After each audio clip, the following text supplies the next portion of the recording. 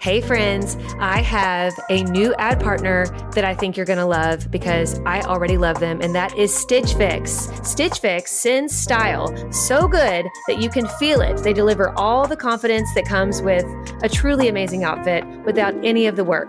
With Stitch Fix, you get a stylist who understands your style, your size, and your budget, and they do all the shopping for you. It's the easiest way to transform your wardrobe. I feel like they just get me. They do get you. They just knew what would look right on me. And I hate picking stuff out. Yes. So it's like Christmas when you open that box and you're like, how did you know? Exactly. It is Christmas, and I cannot wait till my next one. So go ahead, take the leap, do Stitch Fix, get your own personal stylist, and feel as bougie as we do these days using Stitch Fix, but not for a crazy price because they get your budget. Get started today at stitchfix.com/naked.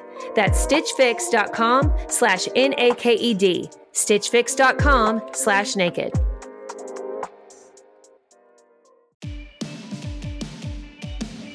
Welcome to Summer of Scripture on the Naked Marriage Podcast. For 66 days in a row, we are releasing a daily devotional episode for your marriage. And over these 66 days, we're going to pull out one scripture from each of the 66 books of the Bible and talk about how it applies to your marriage. So if you listen to every single one of these episodes, you're going to have a comprehensive understanding of God's plan for your marriage. We encourage you to listen to every one. Let's dive into today's scripture. Hey there, welcome back. We are on day 57, and we are in the book of Philemon, and we're going to be in chapter 1, verse 4. It says this: I always thank God for you when I remember you in my prayers. And I love this so much because I think that this is such a reminder that we need to be praying for each other. And I think that when it comes to marriage specifically, we definitely need to be praying for our spouse, and pray with our spouse too, but we need to be praying for our spouse regularly. We really, really do. The book of Philemon is a really interesting story. It's a personal letter Paul wrote to his friend Philemon, and it's about a guy named Onesimus. Yes, Onesimus. So Onesimus had been a slave of Philemon. Now, in those days, slavery looked different than kind of the chattel slavery we had here in this country, a scar on our nation's history. Yes. But slavery in different forms has taken place really since the dawn of civilization. And during this culture, ancient Rome, ancient Greece, there were different forms of it. Often it was a form of indebtedness where someone owed a debt that they could not pay. Right, and they were indentured. Like an indentured servant. There were different various forms of it. So we don't know the exact nature of it here. But what we do know is Onesimus had run off before that debt had been repaid. And had come across Paul, met Paul, gotten saved through Paul's example. And now Paul, encouraging him to go make things right with, his former boss, essentially, sends Onesimus to deliver this letter to Philemon. So, he shows up, and this guy, is run off, and essentially picture somebody that's owed you all this money and run off, skip the bill, is coming back, and he's handing this letter to Philemon, opens it up, and it starts out with that verse that we shared. Paul saying, Philemon, I always thank God when I remember for you in my prayers. And it's a beautiful, I care about you. I pray for you. You know that I love you. And then the letter goes on to say, your Onesimus isn't just a slave or an employee or anything like that anymore. He's your brother in Christ now. And so I want you to welcome him back as you would welcome a brother.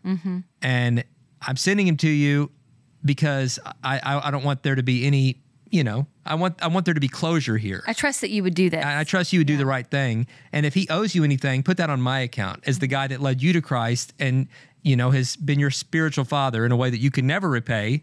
Paul's I love how Paul slips those things smirking things put it on my account. Yeah. I love learning. I know that sounds nerdy and dorky, but I just love learning. I love understanding history and how things fit together and what's happening in the world. But if you're like me, you're busy and it's hard to learn. It can be expensive to learn. Maybe you want to keep learning and growing. You're like, I don't know how to fit that into my schedule. I got the perfect solution for you, and it's Hillsdale College. Hillsdale College is a world-class accredited university that's offering some of their core courses for free. I mean, absolutely free. They're just wanting to spread knowledge here. I'm telling you, it sounds too good to be true, but it really is true. They're making it possible for you to learn about world economics and things like ancient Christianity, which I highly recommend. It's an 11-lecture course where you study the inspiring stories of Christ and his apostles and the faithful ones throughout the first centuries of Christianity, plus learning the basics of Christian apologetics. And guys, you can do this for free. I'm so excited about what Hillsdale does. I love their commitment to faith and values, and you can take part in this by going to hillsdale.edu/naked to enroll at no cost. And it's easy to get started. It's hillsdale.edu/naked to register. That's hillsdale.edu/naked. And so, Onesimus actually, we do know that he went on to become a great leader in the early church, Yeah. A bishop over many churches. He was a great pastor and leader himself because of Paul, and I think probably because of Philemon welcoming him back as a brother. Yeah. And it really is a beautiful story in that way. But coming back to just that one verse, I think that's something you should be able to say to your spouse daily. I thank God for you when I remember you in my prayers. Mm-hmm. Are you praying for your spouse daily? And when you do, are you thanking God for them? Because something happens in our heart when we have a posture of gratitude that says, Yes. God, thank you for my spouse. Thank you for allowing me to be married to them. Thank you for the gift they are in my life. And the more that we will thank God for them, I think the more gratitude we'll feel towards them. And then we end up treating them differently. When we have a spirit of thankfulness, it changes things. It really does. Earlier, one of our verses ended with always be thankful. Yeah. I mean, that's a pretty strong statement. Always. To always be thankful. I mean, there's not a whole lot of verses that say always right at the gate, right out of the gate, like always be thankful. And I think that, man, that's a high calling, because it's sometimes hard to be thankful if you're going through a rough patch and you're like, well, I don't know if my spouse is thankful for me. But again, we have to start with ourselves. We have to be willing to take that first step, because it does go a long way. And just remembering your spouse in your prayers, I'm telling you, that will change things. Like, God could change your circumstances through that prayer. But I think more than anything, he really changes the posture of your heart. He gives you that heart of flesh we've been talking about this whole time.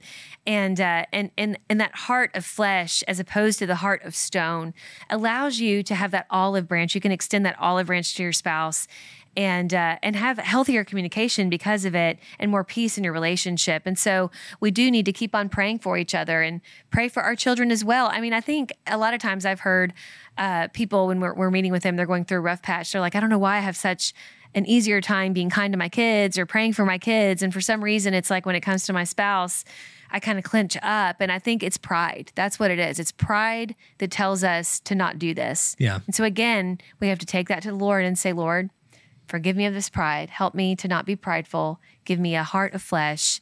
And I want to thank you for my spouse, and I want to pray for my spouse.